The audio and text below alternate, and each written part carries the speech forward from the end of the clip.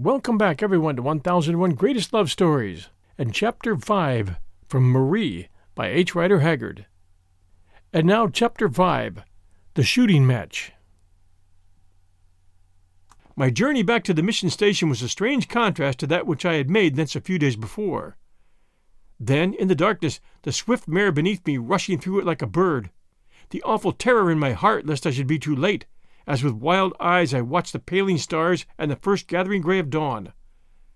Now the creaking of the ox cart, the familiar veld, the bright glow of the peaceful sunlight, and in my heart a great thankfulness, and yet a new terror lest the pure and holy love which I had won should be stolen away from me by force or fraud.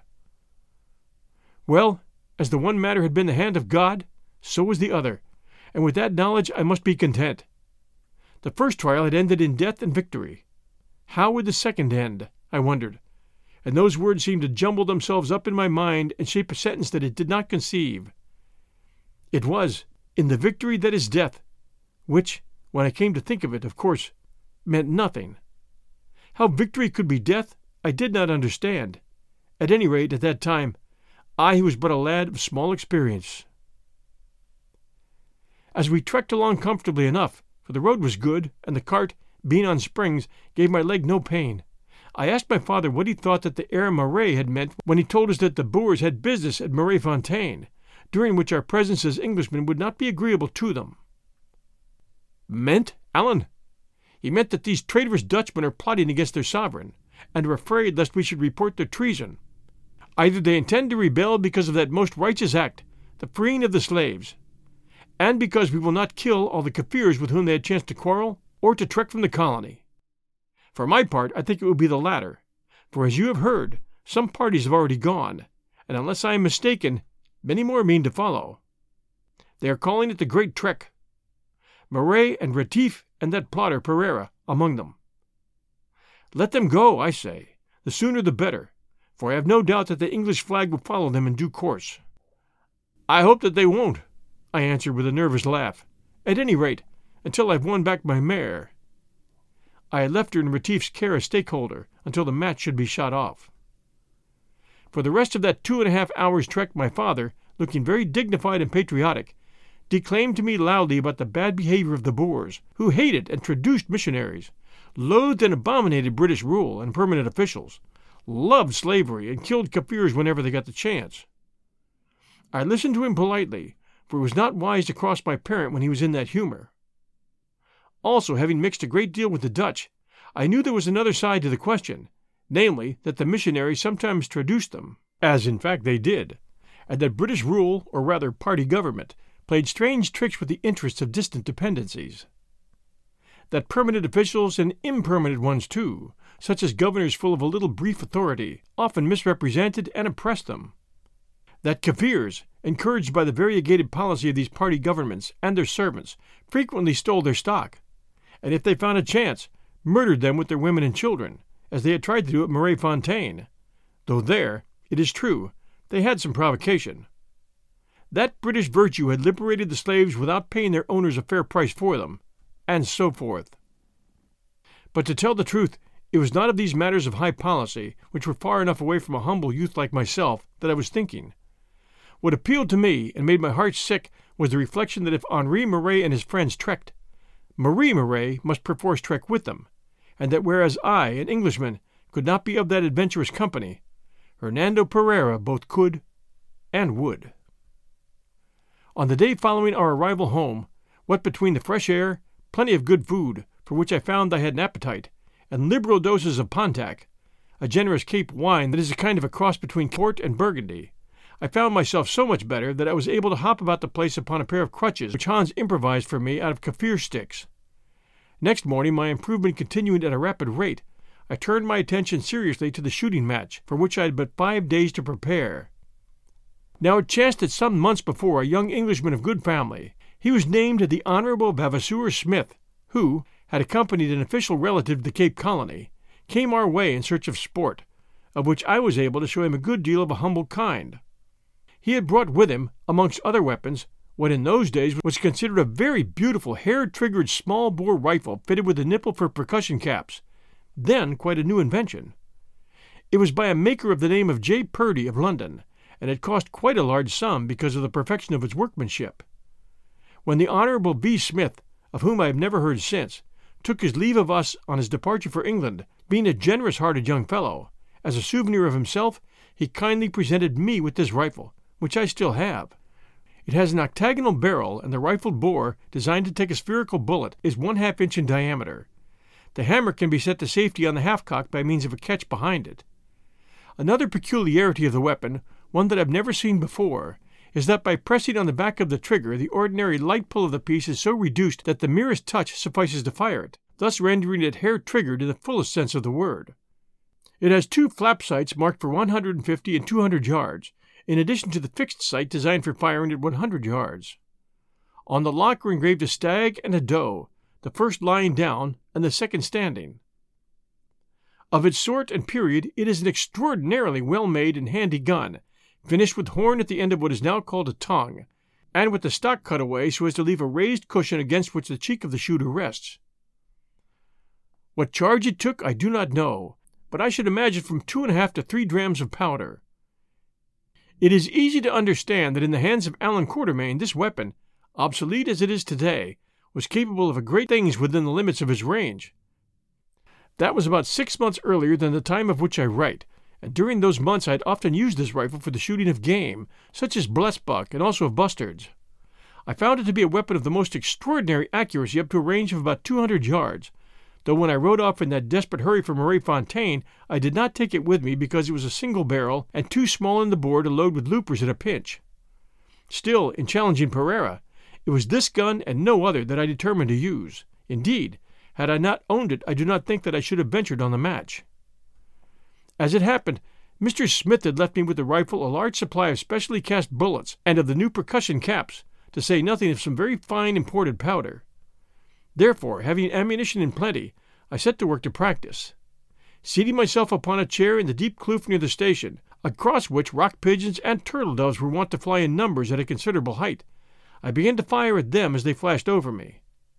Now, in my age, I may say without fear of being set down as a boaster, that I have one gift, that of marksmanship, which I suppose I owe to some curious combination of judgment, quickness of eye, and steadiness of hand.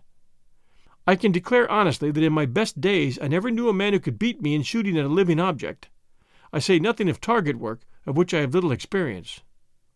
Oddly enough, also, I believe that at this art, although then I lacked the practice which since has come to me in such plenty, I was as good shooting as a youth as I've ever been in later days, and of course far better than I am now.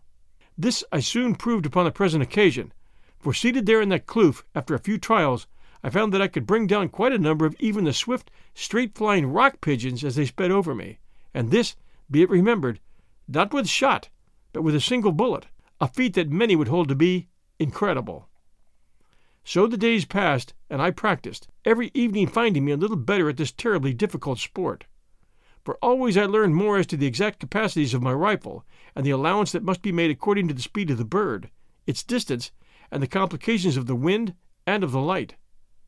During those days also, I recovered so rapidly that at the end of them I was almost in my normal condition, and could walk well with the aid of a single stick.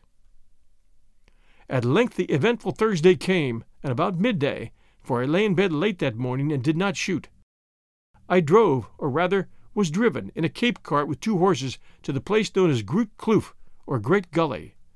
Over this gorge the wild geese flighted from their pans or feeding grounds on the high lands above, to other pans that lay some miles below, and thence, I suppose, straight out to the sea-coast, whence they returned at dawn.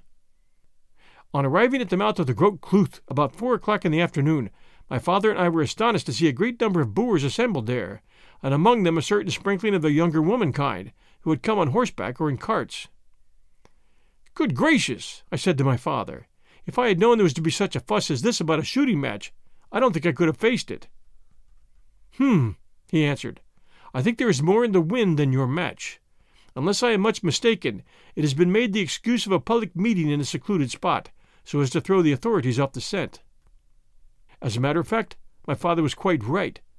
Before we arrived there that day, the majority of those Boers, after full and long discussion, had arranged to shake the dust of the colony off their feet and find a home in new lands to the north. Presently we were among them, and I noticed that, one and all, their faces were anxious and preoccupied. Pietro Retief caught sight of me being helped out of the cart by my father and Hans, whom I had brought to load, and for a moment looked puzzled. Evidently his thoughts were far away, and then he remembered and exclaimed in his jolly voice, "Why, here is our little Englishman come to shoot off his match like a man of his word. Friend Marais, stop talking about your losses," this in a warning voice, "and give him a good day." We'll return to the shooting match right after these sponsor messages. And now, back to our story. So Marais came, and with him Marie, who blushed and smiled, but to my mind looked more of a grown woman than ever before, one who had left girlhood behind her and found herself face to face with real life and all its troubles. Following her close, very close, as I was quick to notice, was Hernan Pereira. He was even more finely dressed than usual and carried in his hand a beautiful new single-barreled rifle, also fitted to take percussion caps, but, as I thought, of a very large bore for the purpose of goose shooting. "So you have got well again," he said in a genial voice that yet did not ring true. Indeed, it suggested to me that he wished I had done nothing of the sort. "Well, mein Herr Allen, here you find me quite ready to shoot your head off." He didn't mean that, though I dare say he was. "I tell you that the mare is as good as mine, for I've been practicing, haven't I, Marie? As the Aasvogels, that is vultures, round the stead know to their cost." "Yes, Cousin Hernan," said Marie, "you have been practicing, but so, perhaps, has Allen." By this time all the company of Boers had collected around us, and began to evince a great interest in the pending contest, as was natural among people who rarely had a gun out of their hands, and thought that fine shooting was the divinest of the arts. However, they were not allowed to stay long, as the Kaffir said that the geese would begin their afternoon flight within about half an hour, so the spectators were all requested to arrange themselves under the sheer cliff of the kloof, where they could not be seen by the birds coming over them from behind, and there to keep silence. Then Pereira and I attended by my loader, but he alone, as he said a man at his elbow would bother him, and with us Retief, the referee, took our stations about 150 yards from this face of the cliff. Here we screened ourselves as well as we could from the keen sight of the birds behind some tall bushes which grew at this spot. I seated myself on a camp stool, which I had brought with me, for my leg was still too weak to allow me to stand long, and waited. Presently Pereira said, through Retief, that he had a favor to ask, namely, that I would allow him to take the first 6 shots, as the strain of waiting made him nervous. I answered, certainly, although I knew well that the object of the request was that he believed that the outpost geese, spy geese we called them, which would be the first to arrive, would probably come over low, down, and slow, whereas those that followed, scenting danger, might fly high and fast. This, in fact, proved to be the case, for there was no bird more clever than the misnamed goose. When we had waited about a quarter of an hour, Hans said, "Hist! Goose comes!" As he spoke, though as yet I could not see the bird, I heard its cry of honk, honk, and the swish of its strong wings. Then it appeared, an old spur-winged gander, probably the king of the flock, flying so low that it only cleared the cliff edge by about 20 feet, and passed over not more than 30 yards up, an easy shot. Pereira fired, and down it came rather slowly, falling 100 yards or so behind him, while Retief said, "One for our side." Pereira loaded again, and just as he had capped his rifle, 3 more geese, also flying low, came over, preceded by a number of ducks, passing straight above us, as they must do owing to the shape of the gap between the land waves of the veld above through which they flew. Pereira shot, and to my surprise, the second, not the first, bird fell, also a good way behind him. "Did you shoot at that goose, or the other, nephew?" asked Retief. "At that one, for sure," he answered with a laugh. "He lies," muttered the Hottentot. "He shot at the first, it killed the second." "Be silent," I answered. "Who would lie about such a thing?" Again Pereira loaded. By the time he was ready, more geese were approaching, this time in a triangle of 7 birds, their leader being at the point of the triangle, which was flying higher than those that had gone before. He fired, and down came not 1 bird, but 2, namely the captain and the goose to the right of and a little behind it. "Ah, uncle!" exclaimed Pereira. "Did you see those birds cross each other as I pulled? That was a lucky one for me, but I won't count the second if the Herr Allen objects." "No, I did not see them cross each other," answered Retief, "but doubtless they must have done so, or the same bullet could not have pierced both. Both Hans and I only looked at each other and laughed. Still we said nothing. From the spectators under the cliff there came a murmur of congratulation, not unmixed with astonishment. Again Pereira loaded, aimed, and loosed at a rather high goose. It may have been about 70 yards in the air. He struck it right enough, for the feathers flew from its breast. But to my astonishment, the bird, after swooping down as though it were going to fall, recovered itself and flew away straight out of sight. "Tough birds, these geese!" exclaimed Pereira. "They can carry as much lead as a sea cow." "Very tough indeed," answered Retief doubtfully. "Never before did I see a bird fly away with an ounce ball through its middle." "Oh, he will drop dead somewhere," replied Pereira as he rammed his powder down. Within 4 minutes more, Pereira had fired his 2 remaining shots, selecting, as he was entitled to do, low and easy young geese that came over him slowly. He killed them both, although the last of them, after falling, waddled along the ground into a tuft of high grass. Now murmurs of stifled applause broke from the audience, to which Pereira bowed in acknowledgment.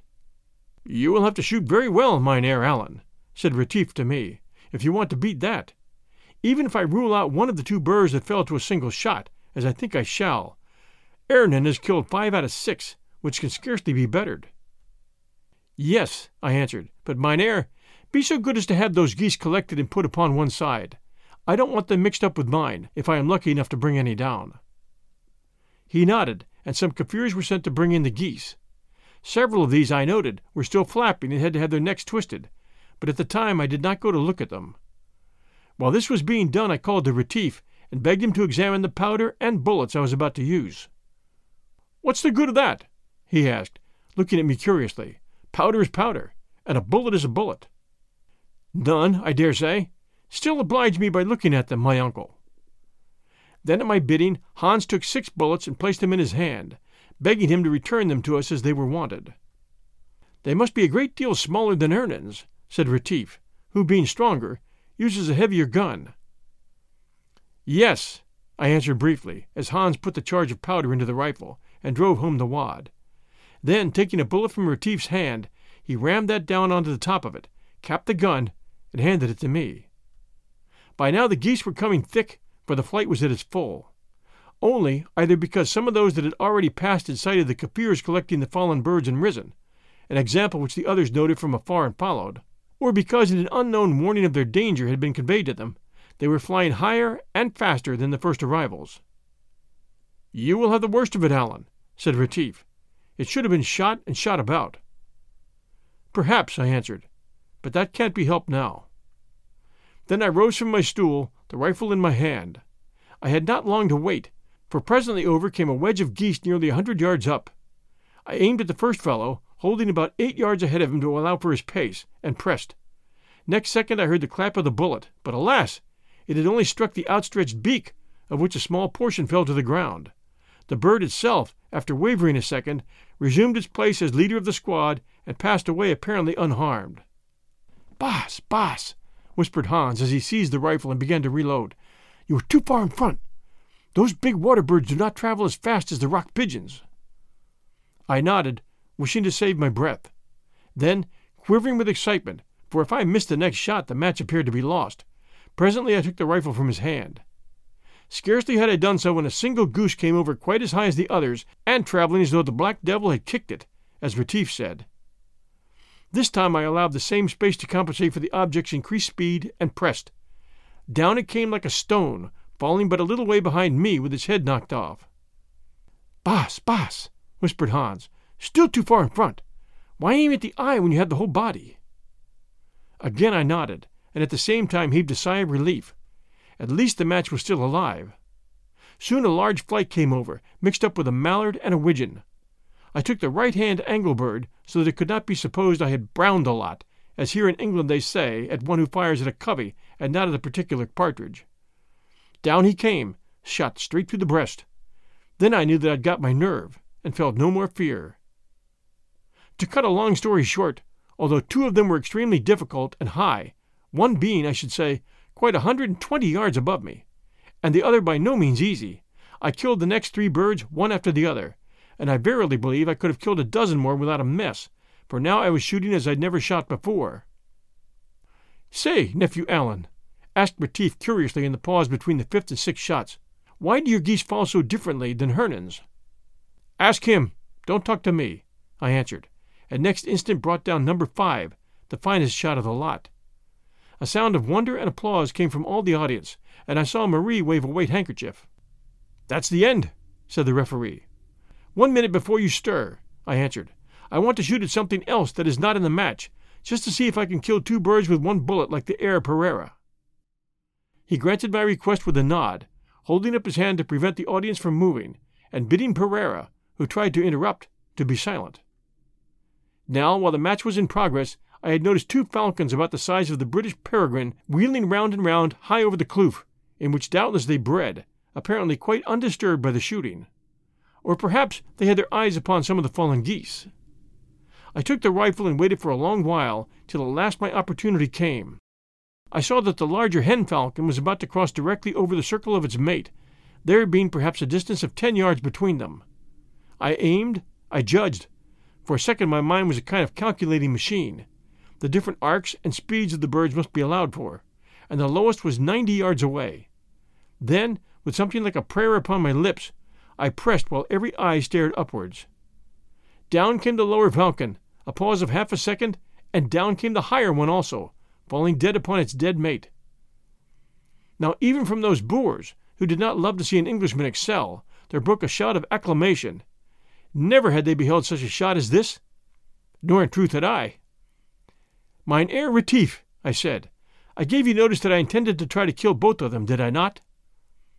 "You did, Alamarte, you did. But tell me, Allan Quatermain, are your eye and hand quite human?" "You must ask my father," I answered with a shrug, as I sat myself down upon my stool and mopped my brow. The Boers came up with a rush, Marie flying ahead of them like a swallow, and their stout womenfolk waddling behind, and formed a circle around us, all talking at once. I didn't listen to their conversation till I heard Pereira, who was engaged in some eye play with Marie, say in a loud voice, "Yes, it was pretty, very pretty, but all the same, Uncle Retief, I claim the match, as I shot 6 geese against 5. "Hans," I said, "bring my geese." And they were brought, each with a neat hole through it, and laid down near those the Pereira had shot. "Now," I said to Retief, "examine the wounds in these birds, and then that on the second bird which the Herr Pereira killed when he brought down 2 at once. I think it will be found that his bullet must have splintered." Retief went and studied all the birds, taking them up one by one. Then he threw down the last with a curse and cried in a great voice, "Mein Herr Pereira, why do you bring shame on us before these 2 Englishmen? I say that you've been using loopers, or else bullets that were sewn in quarters and glued or tied with thread. Look!" And he pointed to the wounds, of which in one case there were as many as 3 on a single bird. "And why not?" answered Pereira coolly. "The bargain was that we were to use bullets, but it was never said that they should not be cut. Doubtless the Herr Allens were treated in the same way." "No," I answered. "When I said that I would shoot with a bullet, I meant a whole bullet, not one that had been sewn in pieces and fixed together again, so that after it left the muzzle it might spread out like shot. But I do not wish to talk about the matter. It is in the hands of Herr Retief, who will give judgment as it pleases him." Now much excited argument ensued among the Boers, in the midst of which Marie managed to whisper to me unheard, "Oh, I am glad, Allan, for whatever they may decide, you won, and the omen is good." "I don't see what geese have to do with omens, sweetheart," I answered. "That is, since the time of the ancient Romans. Anyhow, I should say that the omens are bad, for there is going to be a row presently." Just then Retief put up his hand, calling out, "Silence! I have decided. The writing of the match did not say that the bullets were not to be cut, and therefore Hernan Pereira's birds must count. But that writing does say that any bird accidentally killed should not count, and therefore 1 goose must be subtracted from Pereira's total, which leaves the 2 shooters equal. So either the match is dead, or, since the geese have ceased to come, it must be shot off another day." "Oh, well, if there's any question," said Pereira, who felt that public opinion was much against him, "let the Englishman take the money. I dare say that he needs it, as the sons of missionaries are not rich." "There is no question," I said, "since, rich or poor, not for £1,000 would I shoot again against one who plays such tricks. Keep your money, Mynheer Pereira, and I will keep my mare. The umpire has said that the match is dead, so everything is finished." "Not quite," interrupted Retief. "Friend Allen, you played fair, and I believe that there's no one in Africa that can shoot like you." "That is so," said the audience of Boers. "Mynheer Pereira," went on Retief, "although you too are a fine shot, as it's well known, I believe that had you played fair, also you would have been beaten. But as it is, you have saved your £100. Mynheer Pereira," he added in a great voice, "you are a cheat, who have brought disgrace upon us Boers, and for my part, I never want to shake your hand again." Now at these outspoken words, for when his indignation was aroused, Retief was no measurer of language. Pereira's high-colored face went white as a sheet. "Mein Gott, Mynheer," he said, "I'm minded to make you answer for such talk," and his hand went to the knife at his girdle. "What?" shouted Retief. "Do you want another shooting match? Well, if so, I'm ready with whole bullets or with split ones.